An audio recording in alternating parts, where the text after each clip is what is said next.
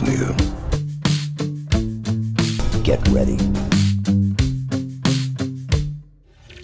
Welcome to the Play to Win podcast, a show where we break down weekly gaming news through in-depth discussion. My name is Tyler, and I'm joined by my awesome co-host, as always, Kieran. Kieran, what's going with you? Nothing much, just chilling here. Weird to be on a video call for a change. Yes, this is very, very weird. This is our first episode of the Play to Win podcast, but if you've already been listening to us, you might know us from Games and Gaming podcast. As of this week, Games and Gaming podcast is done. We are rebranding as the Play to Win podcast. And as part of this rebrand, we are doing video now for the podcast. So you get to actually see us in our beautiful faces and our rooms. As you can see, Karen has Rick and Morty, some Funkos in the background. I got some posters and Final Fantasy, Kingdom Hearts stuff in the background. You know, you get to see us. You get to see the faces behind the voices and all like that. It's brand new. It's interesting. It's exciting. It's a bit nerve-wracking. I don't know if we both share that, but a little bit, yeah.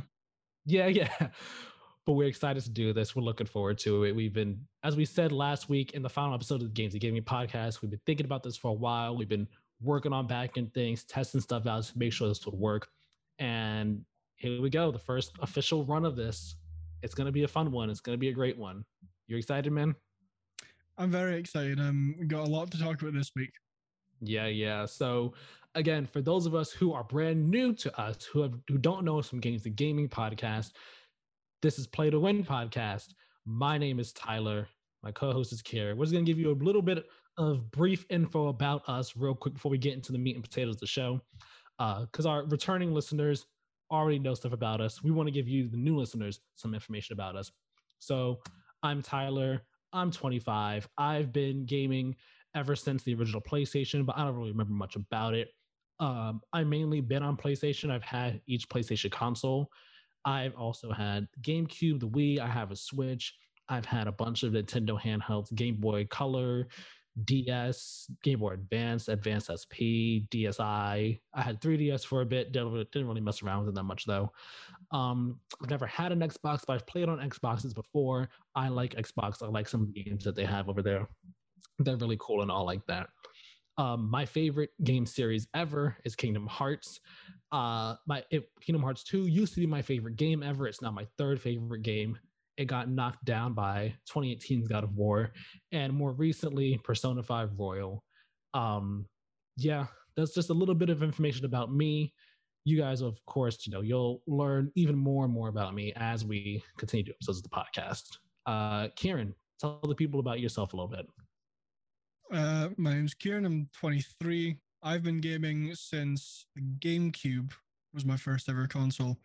And since then, I've basically been Team Xbox. I own a PS4 for a bit, but most of the gaming I do is on Xbox. My favorite game ever used to be Borderlands 2, but recently got replaced with Ori and the Will of the Wisps.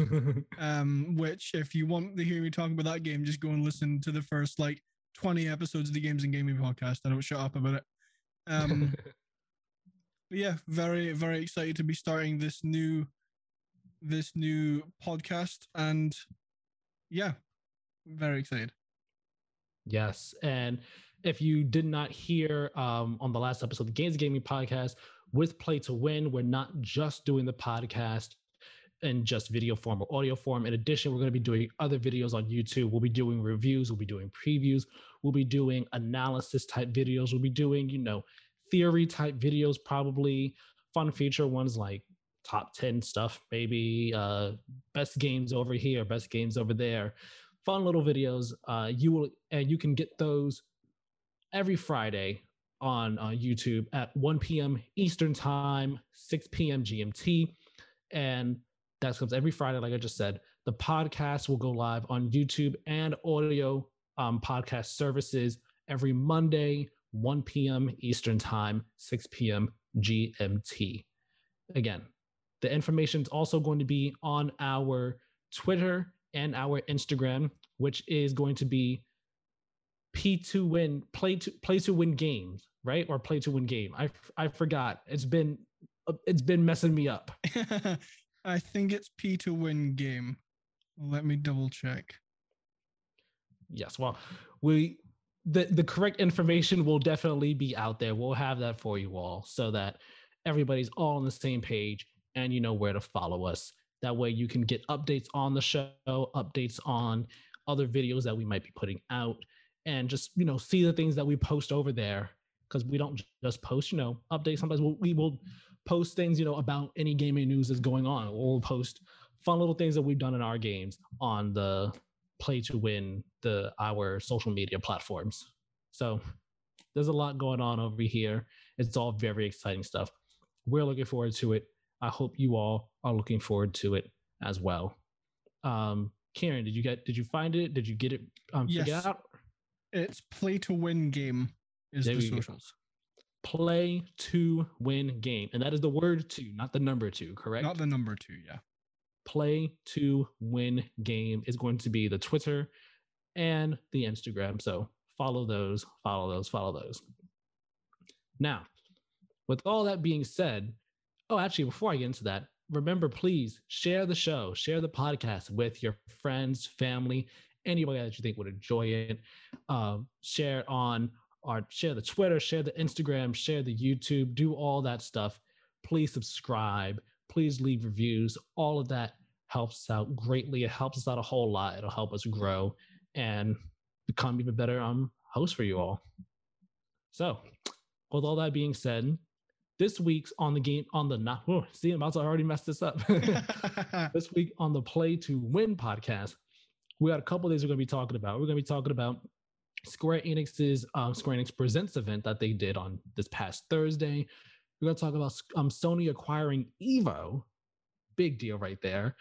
Sony also gave us some information about their next-gen PSVR controllers. They revealed what they look like. We're going to talk about that. And for our question of the episode at the end, we're going to talk about and ask, the question of the future of big in-person events. But before we get into any of all that, we're going to start the episode as we always do with what we've been playing lately. So, Kieran, I'm going to kick it to you because you have one thing here on the list that you've been playing, and you didn't get to play too much of it. But still, what is it that you've been playing? I've been playing Star Wars Squadrons since it came to Game Pass 2 days ago. I've seen this game, like, every time I go to like the grocery store and I see this game on the shelf, I'm like, I really want to buy it, but I know it's coming to Game Pass at some point soon, so I'm going to hold off. Mm-hmm. But it came to Game Pass on the 18th, and I've only played about like half an hour of it because I have had the busiest week I think I've had all year. So I've not played a huge amount of it, but I'm enjoying it so far. It's really cool to be sitting inside a TIE fighter or an X-Wing flying about. I really want to play it in VR just because I think that would add like an even better experience to the whole like I'm in Star Wars kind of thing. Right. Yeah. I don't have the game. I haven't played it, but when they announced the game at first, I was like, oh, VR has to come to this for sure. It just has to. And then, seeing the VR, I was like, oh man, that's got to be like the way to play the game. It just has to be. So that's awesome. Do you think, I know you only play for about 20 minutes or so, not much time, but do you think that it's been easy to learn, or has like the onboarding process been smooth, or is it like, there's a bit of nuance here? No, it's been fairly easy actually. I mean, it explains fairly well like what all the controls are, how to divert power to shields or lasers or engines or whatever.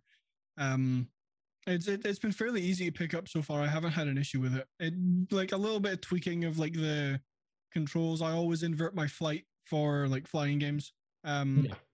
So but it's been fairly easy so far. I haven't had any issues. Nice. Well, I'm definitely looking forward to hearing more about it. Because I read reviews when it first came out, but I didn't really read too much into it. So I definitely want to hear your thoughts more on it as you continue playing and, get deeper into the game and all like that. Yeah, I'm very certain I'll be playing more of this game. It's been a lot of fun so far, actually. Cool. Well, this week I've been playing. I got 3 games here. If you've listened to the last few episodes of Games, the Gaming Podcast, you've heard me talk about these games before. If not, first time here, we talk about them. Kingdom Hearts 2, I played a bit this week. I got a large portion of the way through the game after we recorded the final Games of Gaming episode last week. So I've been replaying the game in anticipation of the game's 15th anniversary coming up on March 28th. And also, I'm working on like a little personal project in relation to the game, so I wanted to replay it for that. I didn't need to, but I kind of wanted to. So I've been doing that. I am about to do the second run for Halloween Town in the game. And again, it's been such a blast going through this game again. It's been so much fun. Like I said, it was my favorite game of all time for 12 years. No game could surpass it. And I played a lot of amazing games that are objectively better than Kingdom Hearts 2. Like I would say Last of Us is better than Kingdom Hearts 2, but it would not surpass Kingdom Hearts 2 as my favorite game of all time. So yeah, it's been a lot of fun. I'm really enjoying it. I'll probably honestly finish it. I think I'll finish the game tomorrow. If not, I will be at the end of the game for sure. I'm trying to decide if I want to like do the final boss before the 28th or if I want to like actually finish the game on the anniversary. I haven't decided yet, but I mean, I will be at that point for sure tomorrow. Yeah. Did a little bit of Final Fantasy X this week. Continuing replaying that with my girlfriend. Yesterday actually we stopped when we got to Guado Salam. That is, for those who know or don't know, that's the home of, I guess you could say it's the home. It's kind of like a town where this race of people called the Guado live. So we just got there. Riku finally joined the party. So I have my full party of 7 people now. And at this point in the game, it's always a bit annoying because when you play the game and you're doing fights, the only people who get experience during combat are the people who actually do an action when you're in battle. So in order for everybody in the party to get experience, you have to bring them in and have them at least do something. So I learned from my girlfriend. What I typically do, or what I always do, is whoever will actually kill the enemies, I have them do attacks. Everyone else, I just have them come in and guard. And then when it's their turn again, I swap them out for someone else. Up to this point, the rotation's been easy. You start off with 3 people, and then you just swap out either 2 people or 3 people, and then you just do one swap. It is good. It's very easy to keep track of because it's been 6 people. Now that Riku comes in and she's the 7th person, it typically becomes easy to forget. Oh man, I forgot this person. Oh, I forgot to bring that person in because you have an extra person now. You've been so used to just 6 for so long. But I mean, I've been still enjoying going through that game. It's been fun. First time replaying it since I first played it in 2014, honestly. So 7 years since I played that game. It's a fun time though. And my third game that I played, I only got to play a little bit last night, was Maquette, the PS5, the free PS Plus game for last month. Yeah, that sounds right. I'm pretty sure it was last month or this month. I'm mixing up all the months in my head right now. I am really about to be done with that game. And like I told Kieran before we started recording, I could have finished the game last night had I had more time to play. And I could have finished it this morning if I had time before we started recording. Because the game is actually pretty short. I thought I had played much longer than I have, but I looked at the clock on my PS5, and it said I'd only played for about 2 hours. Now, granted, it doesn't show you like any time like 2.5, 2 hours, 15 minutes, or anything like that. So I'm somewhere between 2 and 3 hours of playtime. I feels like I've played the game for way longer. But I'm having fun with it. Some of the puzzles in that game have stumped me for sure, and I've had to look up like solutions. And when I look at the solution, I'm like, wow, actually, that should have been very obvious to me. I should have known that I needed to shrink the stone to then put it through the gate so that I could get it out and do what I need to do with it. I should have known that. But that's been a fun time. Definitely gonna that'll be done today or tomorrow, and I'll report back on that one next week. Awesome. So yeah, that's everything that we've been playing this week. And now we're gonna get into the news of the show. We have our main three stories, but we also have a few brief mentions that we wanted to get out the way first. Things that we thought are important to talk about, important to bring up as news events that happened this week, but not big enough where a real long discussion will come out of it. Just something that thought was noteworthy to mention. First off, we have Jade Raymond opening a brand new studio in Montreal. It's called Haven. Yeah, it's called Haven. I don't think it's called Haven Studio. Pretty sure it's just called Haven.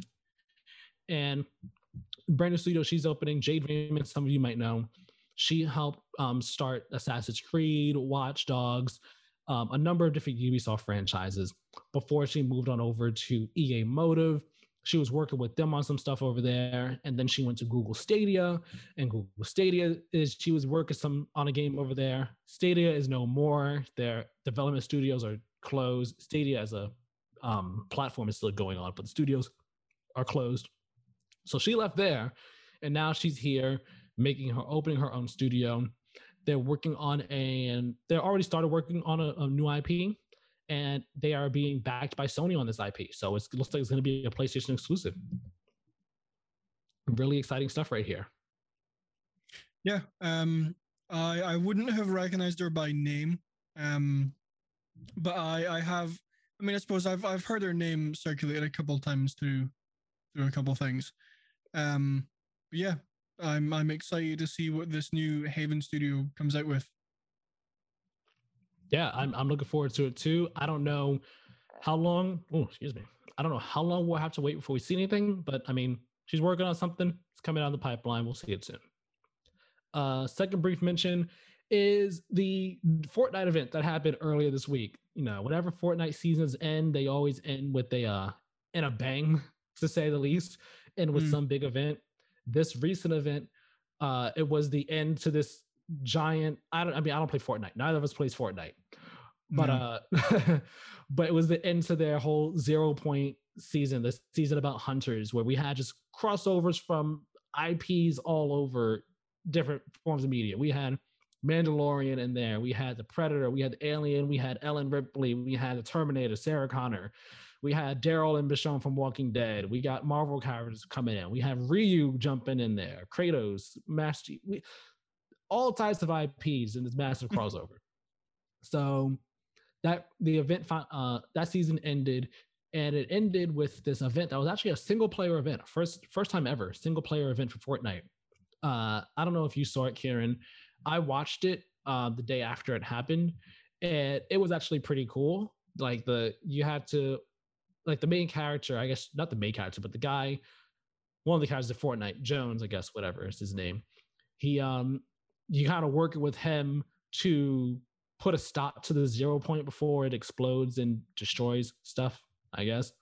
And as you're like trying to go around to like save the world, save the map, save the island. Like things keep changing, and the way the map was changing was teasing the way the season 6 map is. So it was changing the character into a chicken because there's a chicken skin.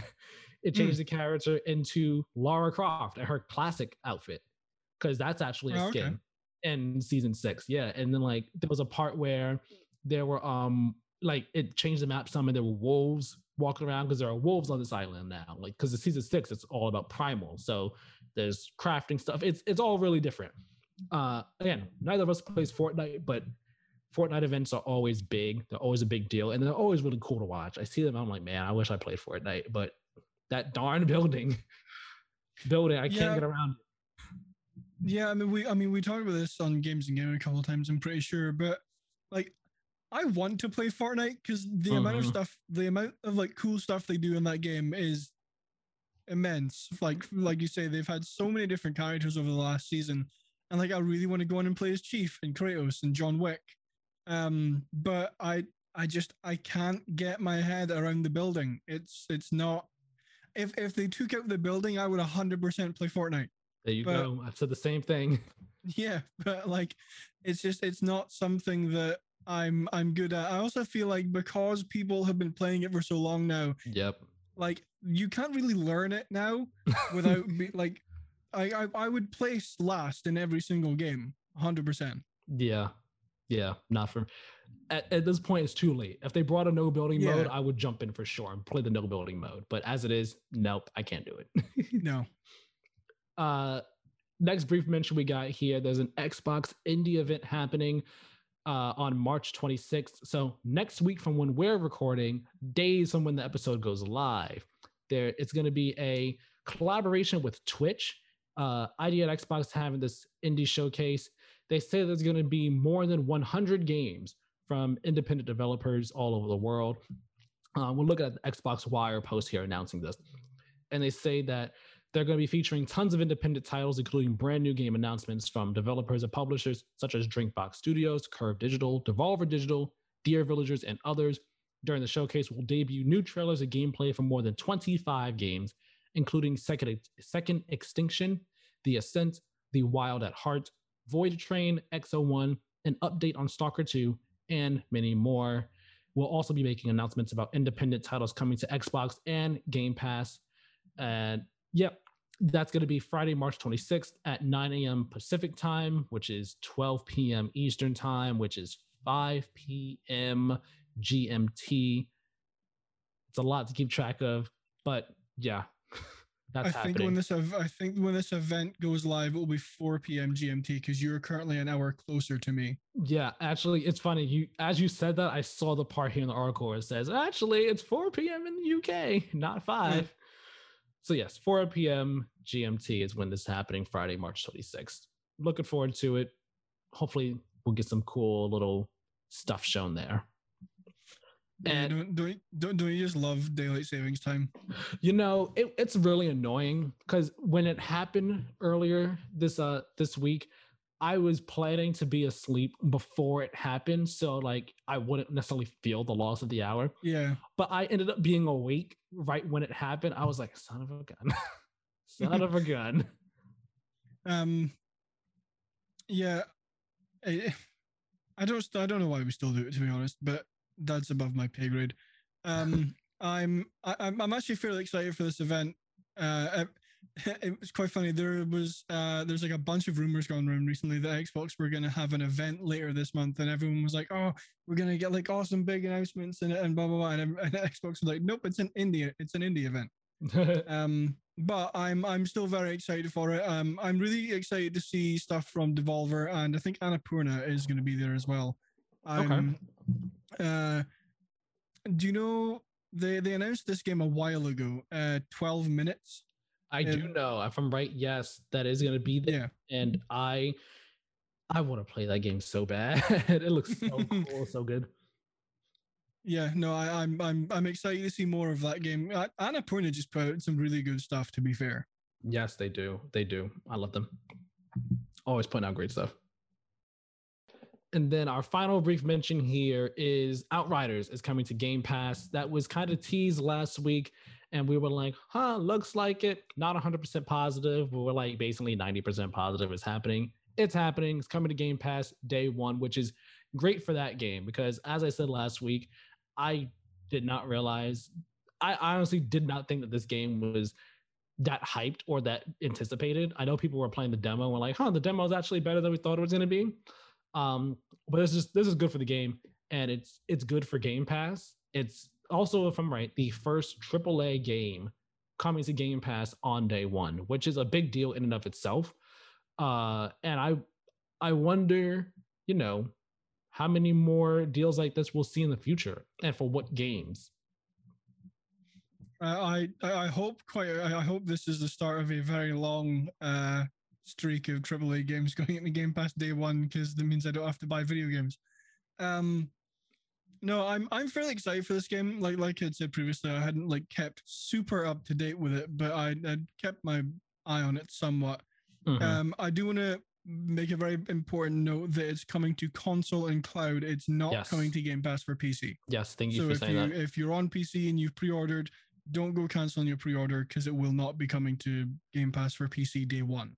I don't know anything about whether it's going to come down the line or not. I don't know, but at least day one it's not. No, I'm actually fairly excited for this. I was planning to pick this game up anyway, so now I don't have to pay for it. Nice, nice. Well, good for you. Good for anybody who was interested in the game or might not have been all that interested in it, but was like, I'll give it a shot now. Go for it. Me, I wasn't gonna play Outriders anyway. I don't have an Xbox, so cool for you guys. All right, now we got the brief mentions out the way. Got through them about as quickly as possible, given what they were and all. We're gonna get into the actual real big stories we had this week. Number one being the Square Enix Presents event that happened this past Thursday. Now, Square Enix, I like what they did before the show. I think when they first announced it last week, they had said, hey, this is happening next Thursday. And on the little picture, they said what was going to be at the show. They said, these days are going to be at the show. Look, see you then, And even still, I don't know why people do it to themselves, but people are still like, ooh, this is going to be there, but maybe we'll see this, and maybe we'll see that, and maybe we'll see this other big thing. And the show happens, and I saw people on Twitter saying, the show sucked. That was trash. Why wasn't this there? And it's like, you all knew what was going to be there. They told you what was going to be there. Why you expected anything more than what was there is beyond me. You set yourself up for failure. So that is on you. Don't blame them. Now, all that being said, there really wasn't a whole lot of really big stuff there at the show, to be honest. There really wasn't. They started off with Outriders with like a lengthy 101 breakdown of it, which, again, I saw it, I was like, don't know if this needs to be as long as it is, but maybe it did. They had some mobile games there. They talked about Lara Croft's the Tomb Raider 25th anniversary, some stuff they're doing for that. But the three big things from the show actually came at the end. And we'll talk about them. I have them listed out here. First one, and possibly the biggest one, the one that everyone was looking forward to the entire show, is Life is Strange True Colors. That is the next major installment in the Life is Strange franchise. They gave an announcement trailer, a release date. They gave us a bit of not a lengthy, but I guess you could say a lengthy gameplay overview, developer overview, kind of explaining some of the characters and what the abilities are and all like that. I am all in on this game. I love Life is Strange 1. I really enjoyed Before the Storm. I have not played 2 yet. It's on my system. It's been on my system for a year now. I need to find time to play it. This is going to make me go back and play it so that I can have it done. But watching this trailer, I was just taken away. They took my heart away with this one. I love it. Did you see it? I saw part of it. I was not at my PC when it was going on, but I tuned in for like parts of it. And I caught the last like minute or so of the True Colors reveal. It looks cool. I haven't played any of the Life is Strange games. Like, I plan to. Just it's finding time. Yeah, I understand that. Excuse me, but yeah, I mean, I'll maybe look into getting this when it comes out. But I feel like if I was gonna do that, then I would play 1 Before the Storm and 2 before this one.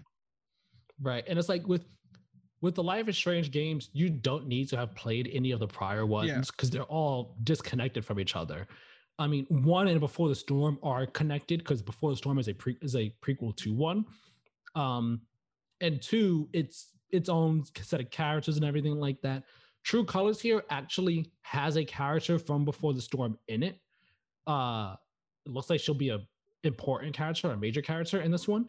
But I mean, it doesn't appear like you would need to have played Before the Storm before you play this one, because I mean, she's in a totally different place. Like, playing Before the Storm before you do True Colors, I guess, will just give you some idea of, oh, this is who she is, and a bit of an idea of her backstory and all, but I don't think it'll be necessary or anything for enjoying True Colors. But True Colors, reading from the press release here that Square Enix put out, is being made by Deck 9 Games, that made Before the Storm.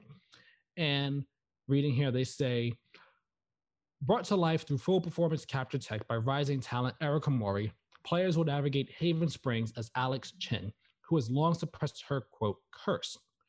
The psychic power of empathy, a supernatural ability which allows her to experience, absorb, and manipulate the strong emotions of others, which she sees as blazing colored auras. When her brother dies in a so called accident, Alex must at last embrace her volatile power to find the truth and uncover the dark secrets buried by a small town. Alex Chen's journey and power is yours to control. Her future is in your hands. I love it. I love it. I love it. But like when we see in the trailers her using some of her abilities, there's one part where it's like they're on a bridge and she's using them and everybody is like glowing yellow and like she's glowing yellow as a result of that. I'm just like, oh man, like I think it's gonna open the door for this to be a really emotional story. Like Life is Strange 1 was emotional in its own way, so was Before the Storm. But I think this one, just dealing with empathy and just people's emotions and feelings and everything and all like that, I feel like this could be a really, really hard hitting story. I'm really excited by it. And it also looks really great too. Again, like watching the trailer, it looks just miles better than the original Life is Strange. I haven't played 2, but I've seen screenshots. Looks so much better than Life is Strange 2. Just like the new tech that they're using is really bringing the characters to life in a whole new way. Just making them look more realistic while still keeping the art style that the games are known for. And I'm just all about this, man. This is a game I can't wait for. And it's also great that it is releasing as one release. So in prior games, they released episodically over a period of time. The first Life is Strange released over the course of a couple months in 1 year. Life is Strange 2, unfortunately, it started release in 2018, September 2018. It didn't finish until December 2019. So like that one had a very prolonged schedule, which I didn't play it, but I heard really affected that game, or might have had an effect on that game's like reception and all like that. So the fact that they're releasing all the episodes at once is really great. I'm very happy with that. Yeah, I mean, it makes sense. Like as much as the episodic thing is cool, I think it would make sense to release them all at once, and then people can go through it at their own pace. Exactly, and they'll be able to do that on September 10th. It's coming to PS5, PS4, Xbox One, Series X and X, and Steam, Windows Store, and Stadia. So I get excited. Join me in the excitement for True Colors, everybody. Please, please, please. The second big thing from Square Enix's event was the reveal that Black Panther is coming to Avengers later this year. We've talked about Avengers some on the podcast on games before. Neither of us has it, but we've talked about it from an outsider looking in perspective and what the game needs and when it shouldn't get the things it needs. Kieran, did you see this part of the show, or at least read about it? I did not know. I read about it afterwards, but I have not gone to watch any of like the trailers or anything, just because I have. It's not that I don't have any interest in picking up this game. It's just I don't really have time to pick up and play Avengers and play everything else that I need to play. So I keep my eye on it from time to time when I see they've announced something new, but I don't actively take time out of my day to look at the new stuff they announce. Yeah, I keep my eye on it. I don't, like you said, I don't have time to play this game either, especially with the issues that I'm hearing it has. I just don't have time for games as a service game with all the games I have and want to play. I might jump into this one though sometime soon because I like Avengers. I just want to give it a shot. Yeah. But yeah, they gave a roadmap for the game. They showed off some more footage of the new Hawkeye expansion part that's coming out. I think it's already out. I believe so. So they show some more footage from that. Then that in the spring here, they have the Tachyon Anomaly here, which basically allows you to play as any combination of heroes. So previously, you could only, if you were playing with other people, if I was, say, Iron Man, no one else could be Iron Man in the party because there was only that one Iron Man. So now it's like they'll allow it so you can have multiple of the same hero, which is awesome. Allows people to just play who they want to play without having to, play someone they don't want to or isn't leveled up enough. And then there's some other stuff coming in the spring and summertime, new events, new area, new mission types and stuff like that, new outfits, other improvements. MCU costumes are coming at some point in time, which is something that people have asked for, which is cool. But the biggest news was that War for Wakanda expansion. Black Panther's coming sometime later this year, if not the summer and the fall. It's going to bring Black Panther. It's going to bring some new villains, including Claw. It seems in the trailer you hear Claw talking to someone, I think someone at AIM, and like you see some shots of the jungle in Wakanda, and then you see Black Panther. He jumps on down to T'Challa in his suit. So you see his suit. He's like, Avengers, let's get it, let's go. So yeah, on their roadmap here, it says that Black Panther expansion is going to bring obviously him, new outfits, level cap increase for power level, new villains, new faction enemies, story, new Wakanda jungle biome, and a new outpost. Again, I don't know what the outpost means since neither of us plays Avengers. But my question here for you, Karen, is this. Obviously, the game has a lot of work that needs to be done on it. Obviously, they've been working hard at it, especially, in a work from home environment. This is not easy in any way, shape, or form. No. Do you think that let's say end of summer, do you think that end of summer, fall is too late for Black Panther to come to this game? I don't know if it's too late, but it better be damn good because they announced a bunch of stuff. I can't remember how many weeks ago, it might have been 2 or 3, that they were going to be like reworking some stuff that was going to make it even more grindy and not as fun. Yeah, with the leveling up experience and stuff. Yeah, which I think people like us who like don't have it but have been like on the fence about getting it. When I saw that, I was like, okay, well now I definitely don't want to get this game if it's going to take me like hours and hours and hours to get like good stuff and basically have to grind the entire game. Like that's put me off even more from picking this up. I mean, I probably will like you say, I am like somewhat interested in it, so I'll probably pick it up at some point. But if they have any hopes of bringing people back to the game and having them stay and pick playing this over something like Destiny or Apex or Fortnite or Warzone or something, then they better come out with some damn good content.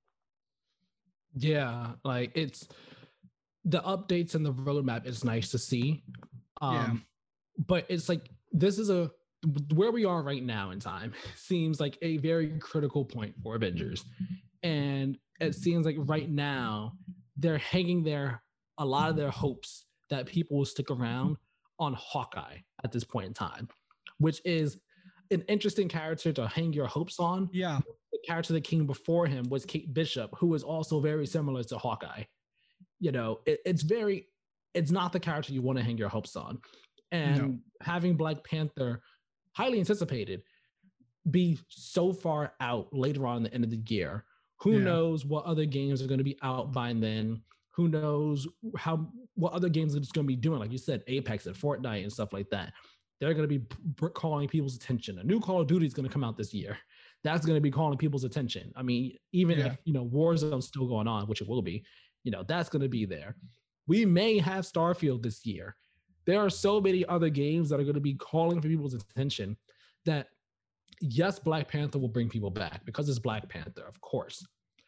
But at that point, is it going to be so late that like how many people are going to come back for Black Panther? And what's the state of the game going to be at that point in time? Like what issues going to be there by then? Will they have fixed a lot of the other issues that they have right now by then?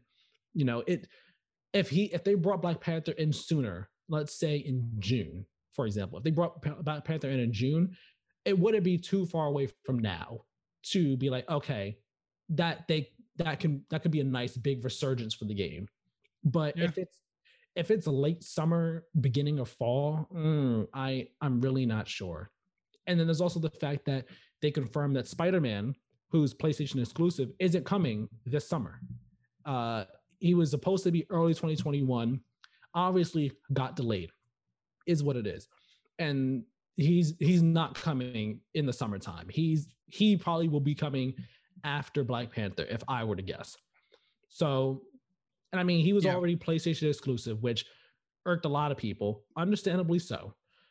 But that would have been another big pull for the game, at least on the PlayStation side of things, assuming he was good too. So the game's in a really weird place, and I want it to get to the place where it should be, where it deserves to be.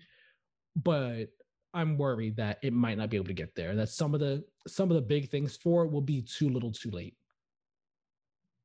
Yeah, I think it is a good point that if they had brought Black Panther out like June, July, that would have made me go, okay, well maybe I could pick up the game in like May, and then if Black Panther's coming in July, that gives me 2 months to grind, get some gear, get blah blah blah whatever, and then like have my character ready for when Black Panther comes out.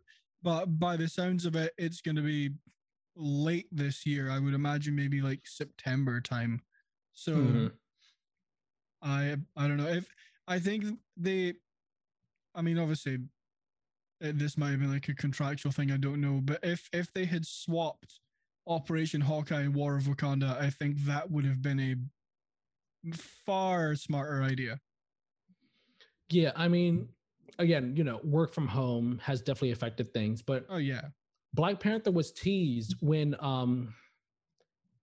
it was some event that they were doing last year. I think it was prior to, I think it might have been when they were first announcing Kate Bishop, either then or maybe shortly before the game came out. It was after Chadwick Boseman died. They were doing an event for the game, and they started off by saying, like, we want to, honor Chadwick Boseman, a memorial statement towards him. And behind the memorial statement was the logo for Black Panther for the character in the game. So like it was very clearly teased. Yeah, he's coming. And then after that happened, it was presumed, I don't know if it was ever confirmed or just like one of those things that insiders knew that then told everybody else. But it was kind of presumed that Black Panther got delayed because of Chadwick Boseman's death. And they didn't want to announce him or anything like that, because they didn't want to be seen as capitalizing on his death or anything like that. It's like, that makes sense. Yeah. Put that off on the back burner. So there is that. And also the fact that, again, work from home is a thing. So it makes sense that he was delayed and pushed back. I imagine that they would have wanted to get him out sooner than they plan to now, though. Oh yeah, 100%. I imagine their plan might have been to get him out in June, but things just got all messed up and didn't work out their way. It's working with the hand that they're dealt, unfortunately. And I just really hope that they can make this hand work for them, to be honest. Yeah. Like, I mean, everything I've seen about this game so far in terms of like content they're adding and story stuff and playing as people looks really fun. I'm not denying that. It's just all of the issues the game has had, all of the like grinding, all of the not being able to replay story, which you can now. I did look it up while you were speaking. Project Hawkeye came out 2 days ago, so he is in the game now. But like all of the issues that this game has had has made me not get it. But I do like the look of the game overall. Yeah, it looks fun. I enjoyed the alpha, beta, whichever one it was that they did last year. I enjoyed it for what it was. I just didn't have the time at that point in time. I didn't have the time to put into that game. I still kind of don't. I'm trying to work through my backlog as it is now, but I mean, I might find time for this in the future. We'll see what happens with it. We'll keep an eye on Avengers and Black Panther and all like that. But the final thing that they announced here at Square Enix event, ending the show, was they brought back Project Athia, gave us a new look at it. And, it's not called Project Athia anymore. It is now called Forspoken, which that name's fine, I guess. It's a fine name. It's not the name I expected. I mean, You never Yeah. really know what to expect when it comes to the name of a game. That something about the name, I was just like, okay, I guess that's the name we're going with. Just like when Gods and Monsters was renamed Immortals Phoenix Rising, I was just like, okay, I guess that's the name you're going with. Regardless, we got to look at it. Ella, I believe her name is Ella Balinsky, is the actress playing the main character Frey in the game. Let me see. I'm looking at the PlayStation blog post right now. Yes, Ella Balinska is the actress playing Frey. She was recently in the most recent Charlie's Angels movie that came out 2 years ago, I believe it was. So yeah, she's playing Frey in this game. And the PlayStation blog post here is a message from director Takeshi Aramaki. He says here, Forspoken is an action RPG where you will take on the role of Frey Holland, an ordinary young woman who must harness her magical abilities to survive in a fantastical and dangerous land called Athea. As Frey, you will embark on a thrilling, otherworldly adventure and face treacherous trials to unravel the mystery behind the unknown land of Athea and awaken something much more from within. It looks really cool. Admittedly, we did not get to see much of it. We saw a very, very short piece of a cutscene where she's hiding from a dragon inside this building while talking to someone we can't see. And she has some choice words for that dragon. I'm not gonna say them on the show because we try not to swear on the show. But she was like, "Is that a mother effing dragon?" Like, wow, all right, that's what we're doing. But then after that, we saw really, really quick snippets of traversal in this game, and oh my gosh, it looks flashy, it is fast, and it is really, really cool. I love it. I am so annoyed that this is a PlayStation exclusive. I'm sorry. It's not coming to Xbox. It looks so good. I want this game. It's coming to PC, so at least I have that. Yes. But I want this game on Xbox, man. It looks like I'm looking at a screenshot from it right now. I'm like, oh, yeah, just please, please, please give me this game on Xbox as soon as possible.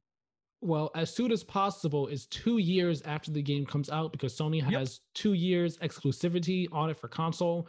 And as of right now, Forspoken is coming out in 2022. So assuming it holds to that time frame, people on Xbox will not be able to play until 2024, which is very sad. That's a very long time for exclusivity, to be honest. It is on PC though, if you have a gaming PC. If not, I'm sorry, you will have to wait. But the game looks really cool. I really want to learn more about it. I want to learn more about this world. I want to see more gameplay, see how the combat is, see how the magic works with it, how I want to see if like traversal plays a part in combat at all either. Because like just seeing her just like do the jump and the flip on the cliff, and then the way she like running. I don't remember in Infinity War. There's a part where they're fighting Thanos on Titan. And Doctor Strange threw out like the platforms for Star-Lord to jump on. She like was running, doing something like that here in a forest, and then did like a bullet spin forward. Just like, yo, this looks so cool. Hopefully by the time this comes out, I'll have a PS5 because it looks so good. It looks very good. I am very, very excited for it. Even though we barely saw anything, we didn't get much new information aside from, name of the main character and like a basic premise. I am hoping we see more of this game this summer. I'm really hoping we will. And Square Enix, they did say after the event was over, they did say that there is going to be another Square Enix Presents this summer. So it'll be a few months before we see anything else from the company. Presumably the event will be June, maybe July. Hopefully it's not spread out too far like last year's whole summer game fest mess junk just kabobble was. Hopefully it'll be at a nicely placed time. All right, so now we're gonna move on to our second news story of the week, that being the move that was on no one's bingo card for 2021. That being Sony acquiring EVO. Yes, that's right. EVO, the fighting tournament that everybody knows. Basically, the Super Bowl of fighting tournaments. I guess would I be wrong in calling this basically the Super Bowl of the gaming industry, Karen? I don't think so. No. I think that's a pretty accurate description. To be fair. Yeah, it is definitely the biggest, most well-known tournament in the gaming industry by a long shot. That's where, and if you don't know, this is where you have a bunch of the big fighting games go here. They have their tournaments, but this is also where you get fighting game announcements, whether it be new game announcements or character announcements, updates. These things happen here at Evo. It's a really big deal for the fighting game community. So Sony acquiring Evo is a big deal. I'm reading this Verge article here written by Jay Peters. It says Sony and RTS, a new venture from Endeavor's esports business, have acquired the prestigious Evo fighting game tournament through, quote, a joint venture esports partnership, end quote. The terms of the acquisition were not disclosed, quote, due to contractual commitments, end quote. So then Sony put out a statement as well, and Evo's co-founders, Tony and Tom Cannon, have also put out statements. I'm going to read a couple of quotes from Sony's statements. I pulled a couple of theirs. It's not that it's dense, but it looks really wordy if you just look at it at face value. So I grabbed a couple specific quotes from it. They say here, quote, today we're thrilled to announce the next chapter in the story of PlayStation and Evo, the world's largest and longest running fighting game tournament. Sony Interactive Entertainment has teamed up with RTS to acquire Evo through a joint venture partnership. Evo co-founders Tom and Tony Cannon will remain closely involved in an advisory role to ensure Evo continues to service the fighting game community and support its vibrant growth. This partnership marks a new collaboration bringing together the resources and expertise that will allow us to elevate the global reach, scale, and fan engagement surrounding this iconic gaming tournament, end quote. And then moving along a little bit farther down in their statement, they say, quote, our collective team is laser focused on one mission, preserving the authenticity of Evo for the fighting game community and finding creative ways alongside our fans to grow the tournament and make its events and broadcast more fun, engaging, and accessible than ever. At its core, Evo will remain what it has always been, an open format competition that gives fighting game fans from different countries a chance to connect, test their skills, and forge new friendships, end quote. And then I grabbed one more section here saying, quote, we're committed to breaking down the barriers for gamers to compete at all levels and providing a best-in-class global platform for them to showcase their skills and passion. We also want to voice our support for Evo's message today about creating a safe and inclusive environment for players. At PlayStation, we've always made that our highest priority. As a collective team, we'll work closely together to ensure future Evo events are safe and welcoming for the entire community. End quote. That's everything that Sony had to say. Karen, you want me to read Evo's statement before we kind of talk about this, or you want to talk about what Sony said first? No, read Evo's one and then we can talk. All right. So over on Evo's site, co-founders Tony and Tom Cannon, they have a message to the community saying, quote, I'll read the entire thing here because it's not that long and everything here is pretty nice to say. So I say, quote, Evo would not be possible without the collective passion and collaboration of the fighting game community, and we're deeply grateful for your dedication over the past 25 years. We know last year was challenging due to the pandemic and the circumstances surrounding the cancellation of Evo Online, including involving a former team member who has been completely separated from our company. We want to reaffirm that harassment or abuse of any kind has no place within Evo or any of our future events, and we're taking every precaution to make sure members of our community will always be treated with the respect, dignity, and decency you deserve. In order to deliver on the trust you have all put in Evo, we realize that we need an experienced strategic partner who truly respects the spirit of the FGC.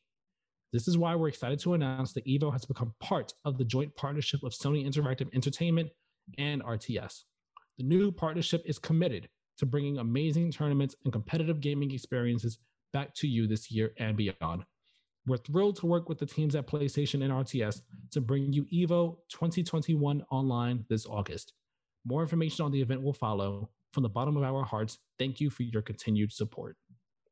End quote. So Kieran, Sony owns Evo now, and it looks like they are planning to keep it as what it has been.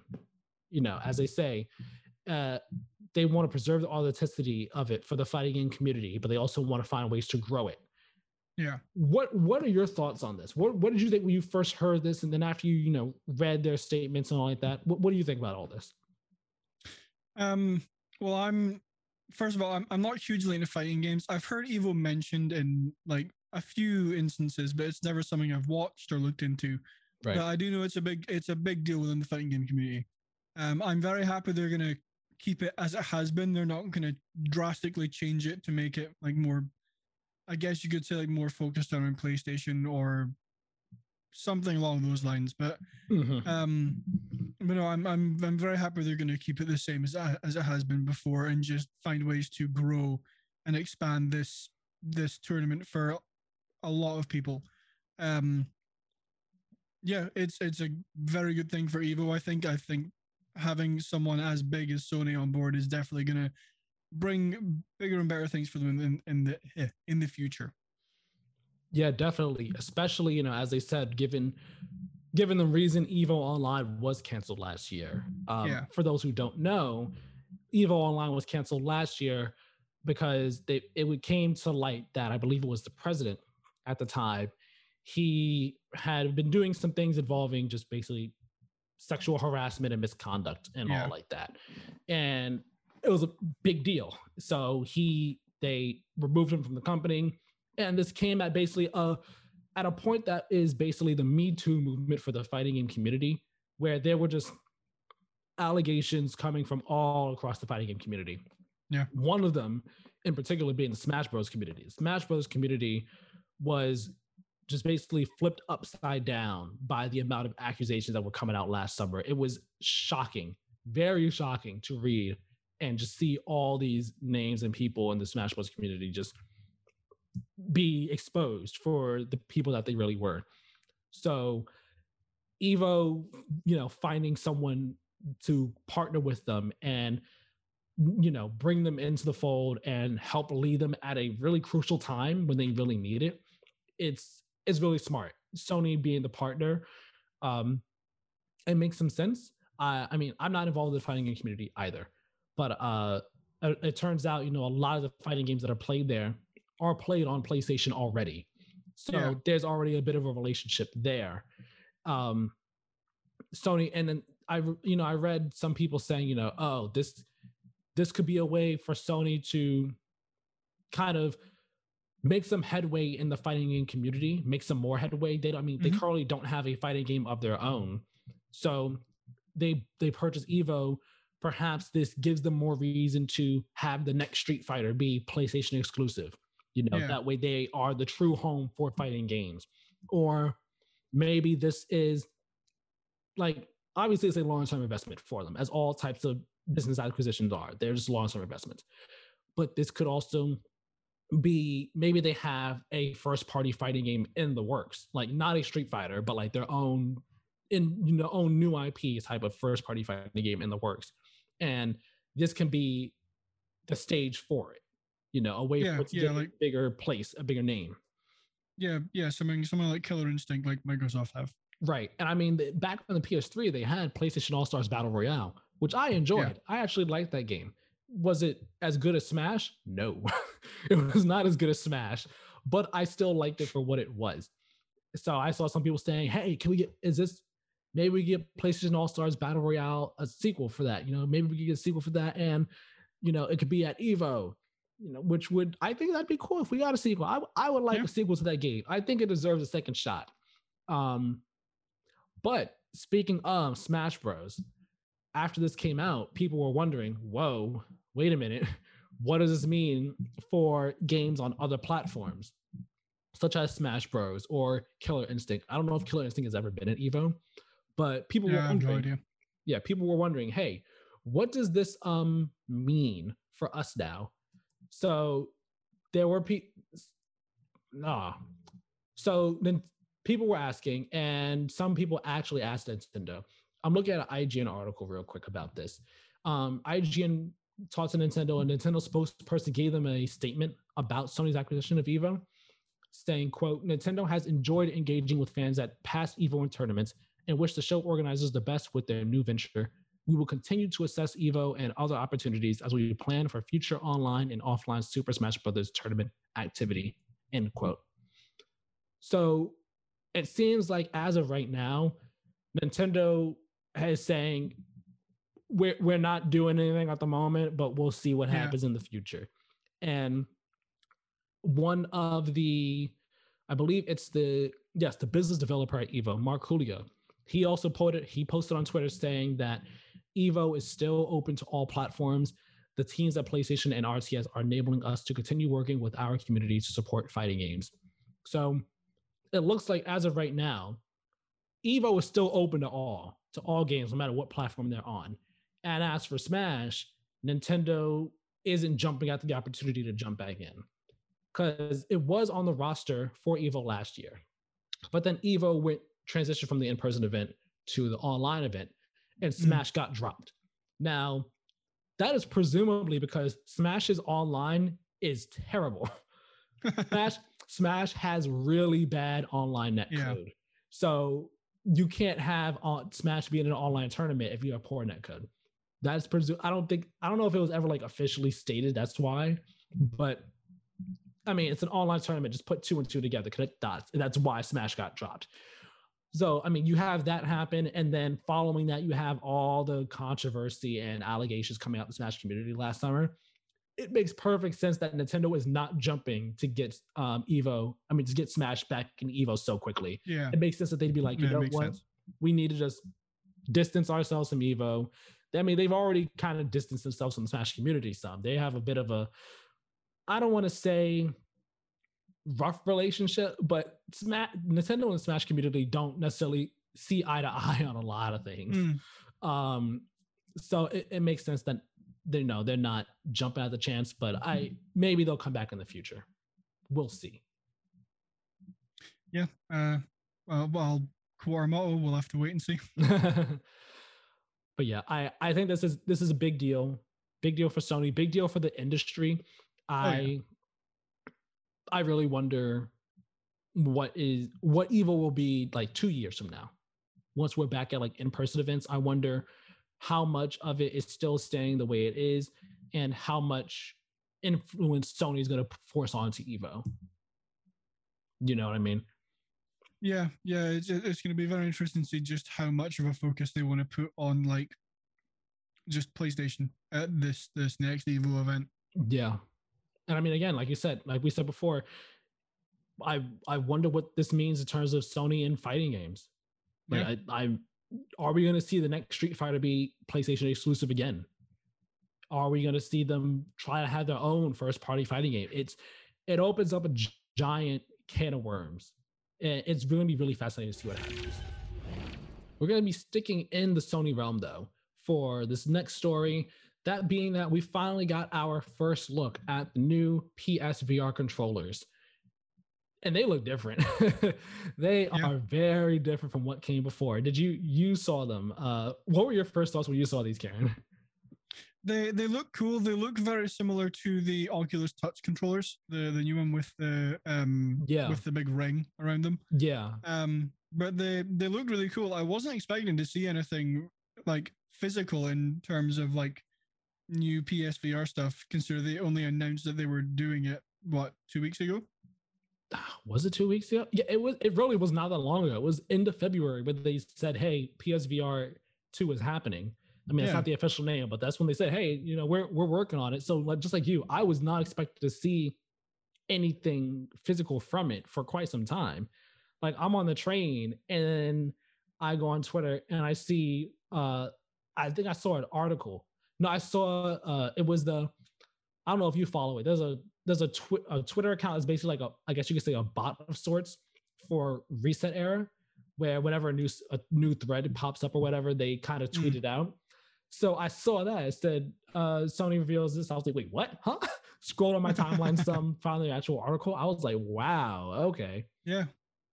Yeah. And like you said, it looks similar to the Oculus controllers, and that was actually what I first thought when I saw it. I was like, oh shoot, it looks very similar to my Oculus controllers, except the ring. So, picture this: if you haven't seen it, if you're not looking it up right now, so picture the Oculus Touch controller, okay? Except the giant ring is at the back, literally at the very back of the controller. You have to kind of put your hand through the ring to grip the controller. And each controller has one analog stick. Each one has two buttons. One has X and square, the other has triangle, circle, or I might mix up the button placements. And then one has the options button, one has the create button. And yeah, it's I guess like straightforward in terms of like how you're gonna hold it, but the ring is in the back. They have a weird, really funky looking design, to be honest. But I like it though. It looks like it'll be comfortable. Yeah, that's what I was gonna say. It's like it's certainly different, but I actually really like the look of them. Yeah, and they're black. For those hoping and wondering that, hey, please don't give us more white controllers for this PS5 generation. They are black here in the picture. Have no fear. But in this PlayStation blog post, they gave some information about the features that are going to be with it. So I'm going to read a bit here. They say, at the start of this, they say, quote, "Our new VR controller speaks to our mission of achieving a much deeper sense of presence and stronger feeling of immersion in VR experiences. It will build upon the innovation we introduced with the DualSense wireless controller, which changed how games feel on PS5 by unlocking a new way to tap into the sense of touch. Now we're bringing that innovation to VR gaming." So then they start going into different aspects of it. They talk about the design here first, saying that it takes on a quote orb shape, which it very much is an orb shape. When you look at it, it's a bit of an orb shape, and that's all because of the giant ring at the back of the controller, like at the very bottom of the controller, and how it connects to the front of the controller. Again, you got to look at pictures of it to really understand exactly what we mean. But they say this orb shape allows you to hold the controller naturally while playing with a high degree of freedom. There are no constraints with how you're moving your hands, providing developers with the ability to create unique gameplay experiences. And they also say they designed this controller with ergonomics in mind, so it's well balanced and comfortable to hold in each hand. And they've tested users with a bunch of different hand sizes and all like that. Now, with the features, this is where a lot of people were, really wondering back when they first announced this, like, I wonder what features from the DualSense are going to be here. And the features you could expect from the DualSense are here. Adaptive triggers are in this new VR controller for both R2 and L2, which is awesome. And yet again, they use the example of drawing a bow here to describe the adaptive triggers. And it's like, I understand it's an easy example, but can we please get another example of some sort? Can we please get another one? So they talk about that. Haptic feedback is also going to be here in the controller as well. They say that the haptic feedback has been optimized for the VR controller's form factor. So that's exciting. Then they say that there is finger touch detection now with the controllers. So they say here the controller can detect your fingers without pressing in the areas where you place your thumb, index, and middle fingers. This enables you to make more natural gestures with your hands during gameplay. So I imagine that this is similar to I don't know how all the Oculus controllers are, but I know the Oculus Quest 2 controllers. When I'm playing any game really, and I'm holding a controller, I look down at it, and like if my finger is against the button or like a bit away from the button, it'll track where my finger is and all like that. So I imagine that it is something along those lines. That's what they mean. Kieran, for audio listeners right now, Kieran's camera is a bit out of focus. So for like the past 2 minutes, he's trying to get it back. I don't know what's like. I'm probably gonna just put you speaking when my camera's. I don't know why it's not focusing. No, you can leave it here. You can leave it. You can leave yourself in it when you're doing this. Let the people see. Let the people see. It's funny. It didn't take long for the technical difficulties to start. Yeah, it's interesting. Why is this not focusing? I'm not quite sure why. He's been doing the hand thing to get it focused, and it was focused for a while, and then all of a sudden it just said, "Oh, Hey, there we go." there you see." Maybe Right. maybe the camera was like, "Hey, back up, back Yeah. up a bit." All right, he's back. We can see him Okay. nice and clearly now. It doesn't look like we're looking through a foggy mirror anymore. No. We're all good. So yeah, the controllers have finger touch detection, and the controllers also have tracking. The controllers are tracked by the new headset through the tracking ring that is at the bottom of the controller. So the ring isn't just there for aesthetics; it's there for a reason. And they also have the R1 and L1 buttons on the VR controllers. They are the grip buttons. So basically, as it says here, being used to pick up in-game objects, for an example. I like this. I'm really looking forward to this. Yeah, the thing that I think, well, I mean, I'm very happy the adaptive triggers and the haptic feedback are here because it is going to make it more immersive.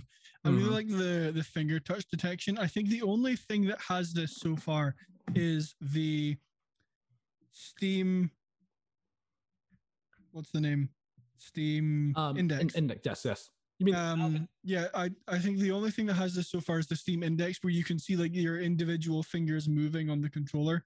I don't know if it's that in depth, because I know like the Oculus you can see like your thumb moving and then these fingers moving, but yeah, it'll be very interesting to see if they have like individual finger touch detection.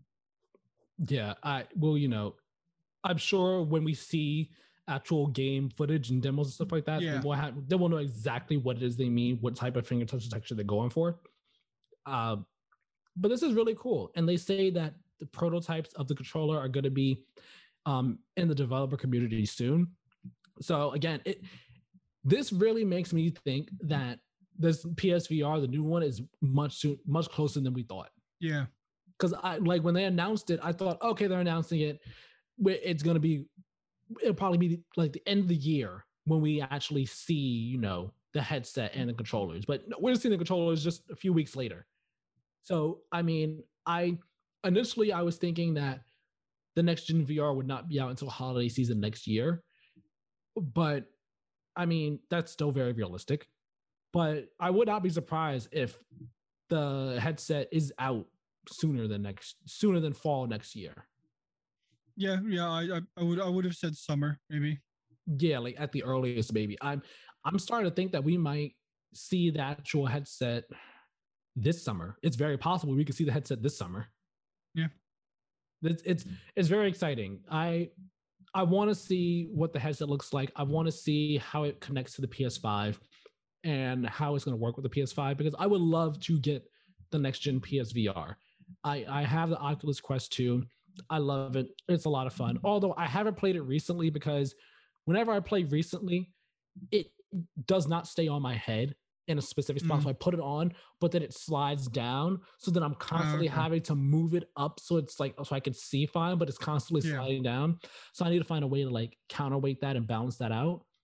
But I mean, I love VR. It's so immersive. It's like a whole new experience. I believe that VR is going to be the true next gen at some point. Like that will be the true next gen. Like where console gaming has its own next gen, where we are, and like at this point the level of returns is getting lower and lower. The greatest returns we'll see with next gen is like processing type stuff, the way NPCs can do things. Like the graphical returns is getting lower and lower, and the immersion is getting lower and lower. But VR, that is like that's like the next frontier in a way for gaming. And I'm so excited. I really want that to, I want it to really pop off and be a hit. Yeah. I mean, just to kind of like tag on to this a little bit, there have been several rumors circulating this week that Xbox is making a VR headset, and I think they commented and saying it's not something that they're looking into at this time. But I would take that with a grain of salt, but I would take the like leaks with a grain of salt as well, because they're not going to announce it until they're ready. They're not going to say, "Oh yeah, by the way, we are working on it. We'll show you more this summer." No, they'll wait until they're ready to talk about it. But yeah. So I mean, I wouldn't be surprised if Xbox are working on a VR headset as well. real quick side question. I saw someone mention this.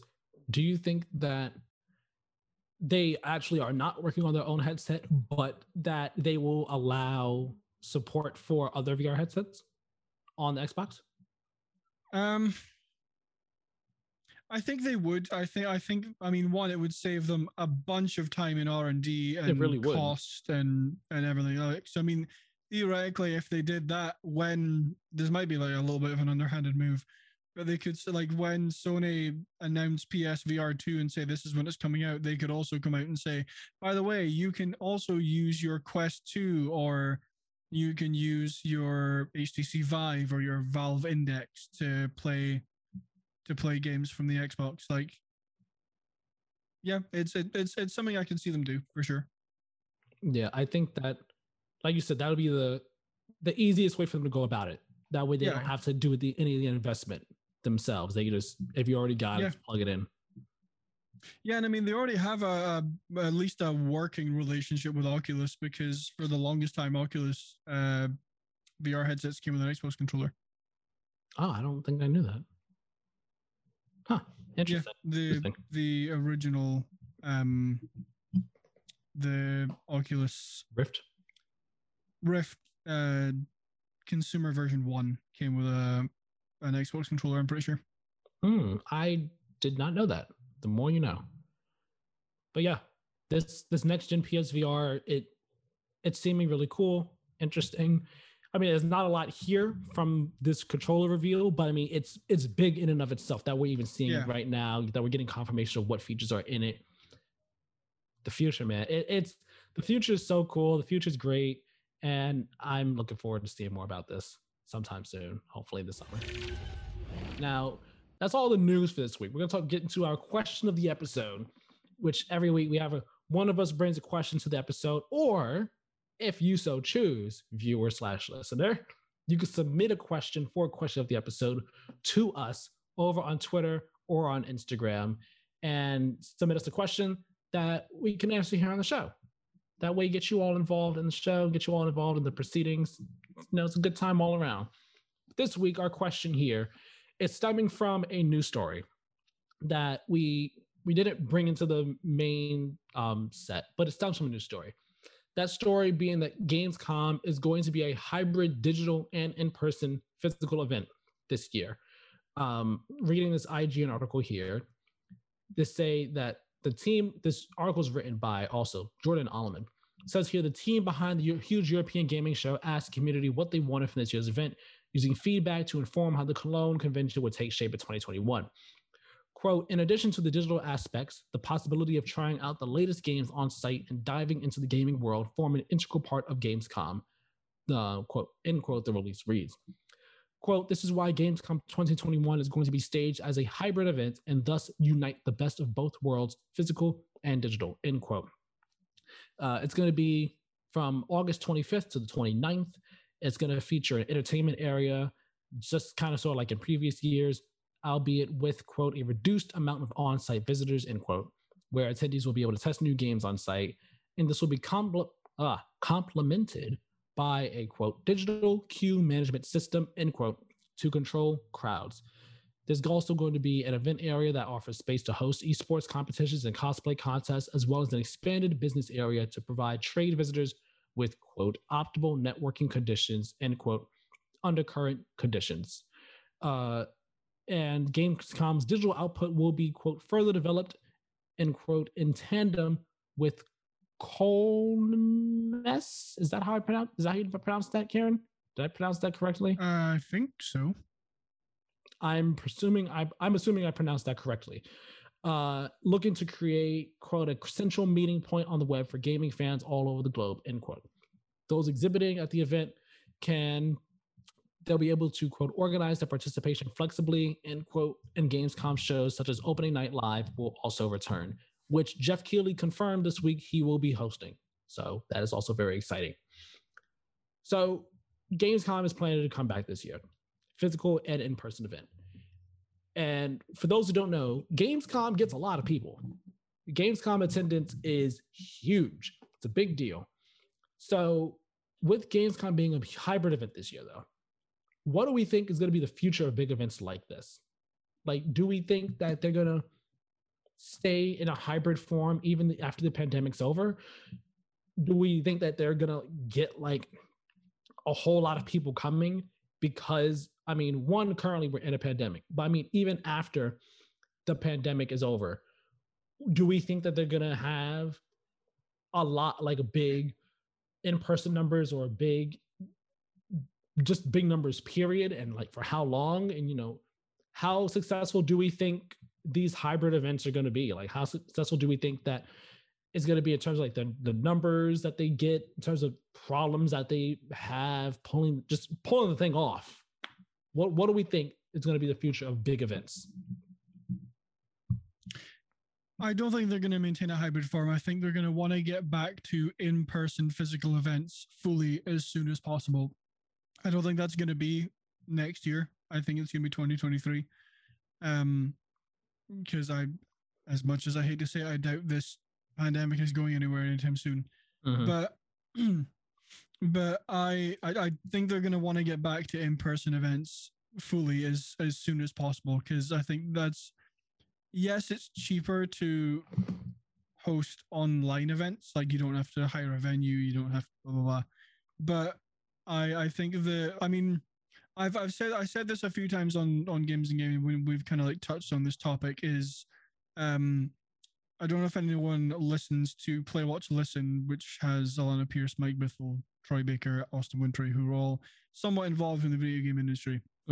Mike Bithell has said that, like, something that I didn't know before he said it, that a lot of like business gets done at in-person events. Like, that's where a lot of games get pitched. That's where a lot of games get funded. That's where you make industry connections.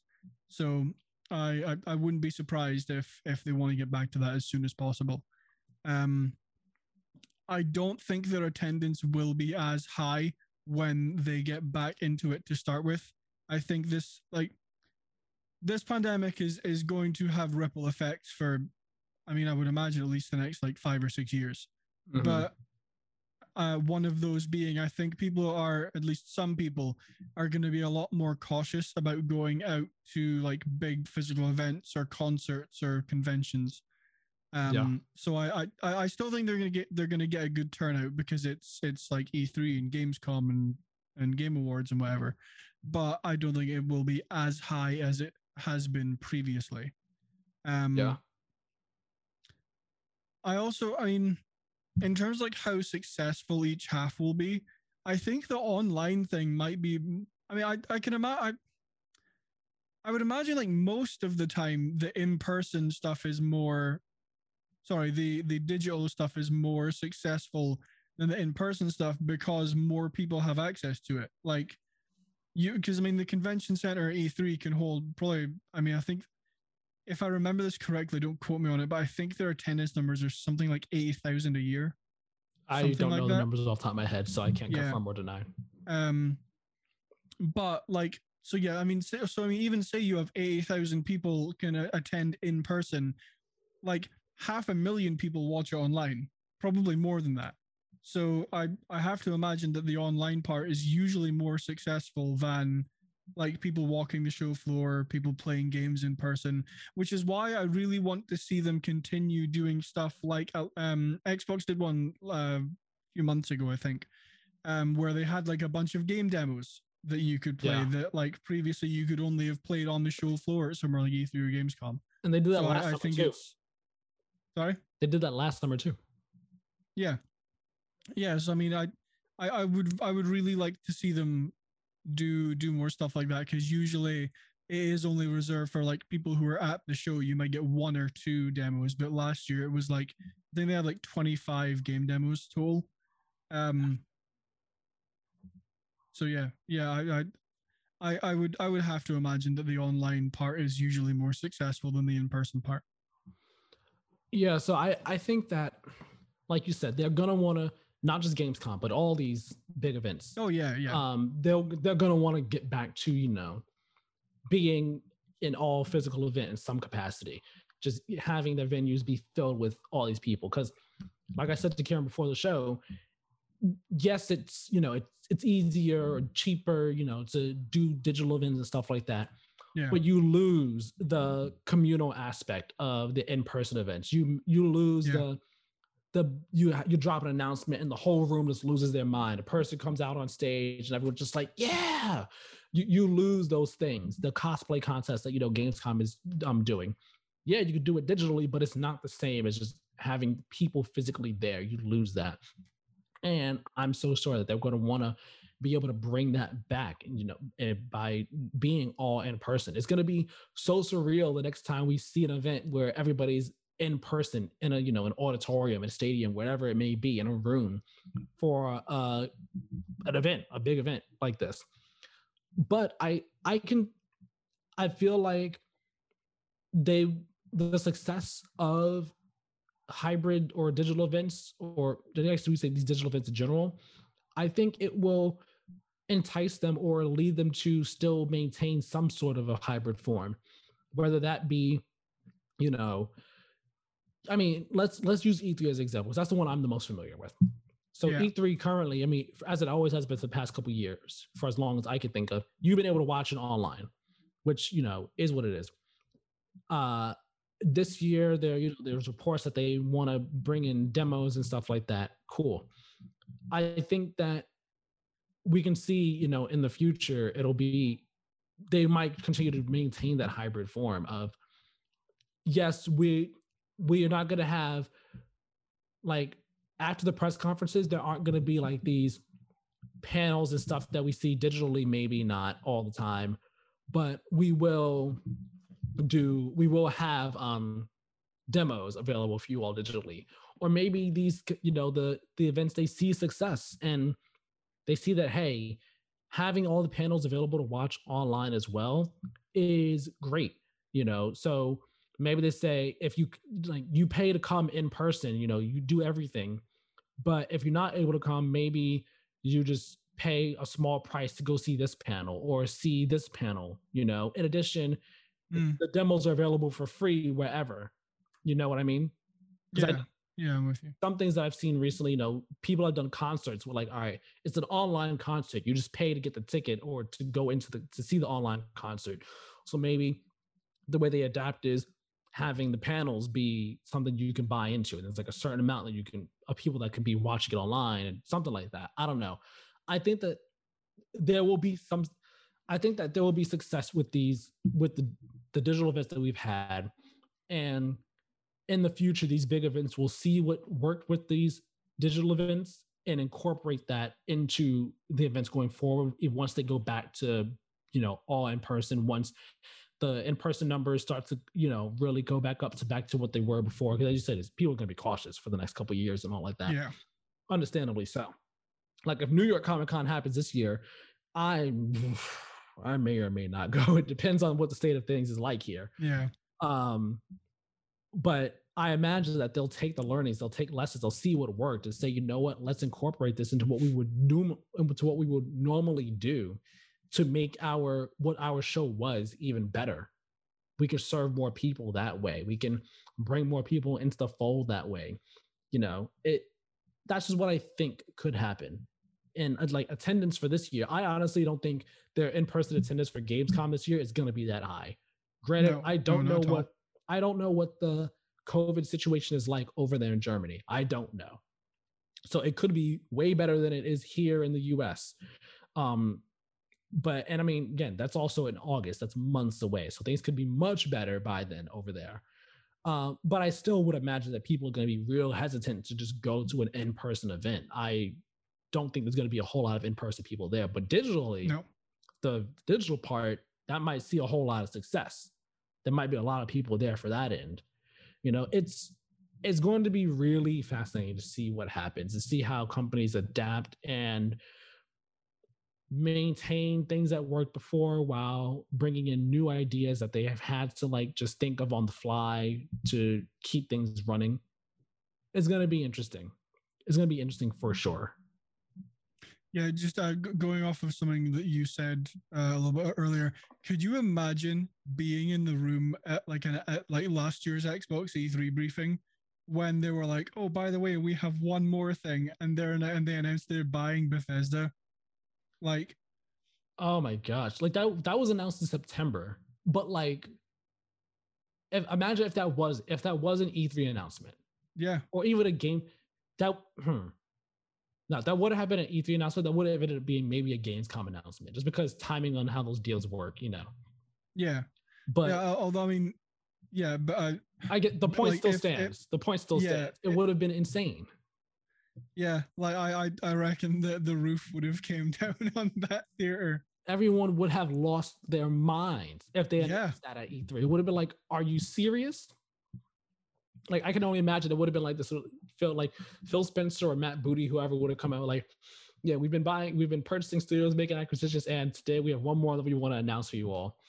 And you know, like the screen, like the lights go dark, screen comes on, and like you see like a montage of all the different studios and like games and from their different studios that they have, and then it cuts to black, and then you hear, dum, yeah, that's exactly how I was picturing it in my head. And I just like, everyone was like, no way. And then you see like footage from Skyrim and Fallout. You see Bethesda's name pop up. Everyone just like loses their mind. I imagine that's just one way to do it, just to bring the house down. Yeah. But again, you lose them when you don't have physical. Yeah. That community, man. Oh man. Well, I'm missing in-person events, but I'm not all that excited to go back to them. I can wait on it. I can wait. Gamescom is going to be one to keep our eye on, though, later on this summer. So stay posted on that one, everybody. But I mean, that's going to be our show. That's our show for this week. Karen, what do you think? We think we did this one pretty well. Yeah, it went pretty good. Unfortunately, I can't see how long we've been going for, but yeah, I thought about that at some point. Like, I think it was like 10 minutes into the show. I was like, oh, I should have started timing before we recorded, since I don't have like the time anywhere else. I believe it's been about an hour. I want to say it's been at least an hour, close to an hour and a half. I want to say maybe a bit more than that. Yeah, I don't think it's been crazy long, but it's been a fun show. It's been a fun show. I liked doing it like this, you know, getting to see you, your face, you get to see mine, people getting to see it. It's a fun time. So yeah, I hope everybody enjoyed the show. Remember to follow us over on Twitter and Instagram at Play2Win-Game. Not play 2 with the number 2, Play2Win, all words, game. Over on Twitter, Instagram, follow us over there. Remember, submit questions for question of the episode. Share the show with your friends, your family, coworkers, anybody that you think will like the show. It's very much appreciated. You know, subscribe to the show on podcast platforms. Leave reviews. We would just greatly appreciate it very much. And remember to subscribe to us on YouTube as well. Make sure you're subscribed to us. That way you can see all the content. And hit that notification bell too over on YouTube. That way you know, you're one of the first people to know when a new video goes live. Remember, the podcast goes live 1 p.m. Eastern Time, 6 p.m. GMT on Mondays, and other videos that we post will go live the same times except on Friday on YouTube. Kieran, where can people find you on the internet? You can find me on Twitch, Instagram, and Twitter at Badlynet, BADLYNET, all one word, to tweet some funny stuff. I don't really post on Instagram all that much, but yeah, it's good times. And you can find me over on Twitter at TylerMiller2496. I tweet a whole lot of stuff. I like and retweet a lot of stuff. So if you go on my timeline, you'll see all these things I've liked to read.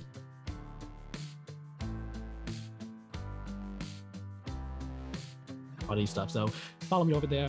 Thank you all so very much for watching and listening. I hope you all enjoyed, and we will talk with you all and see you all next week. Have a good one.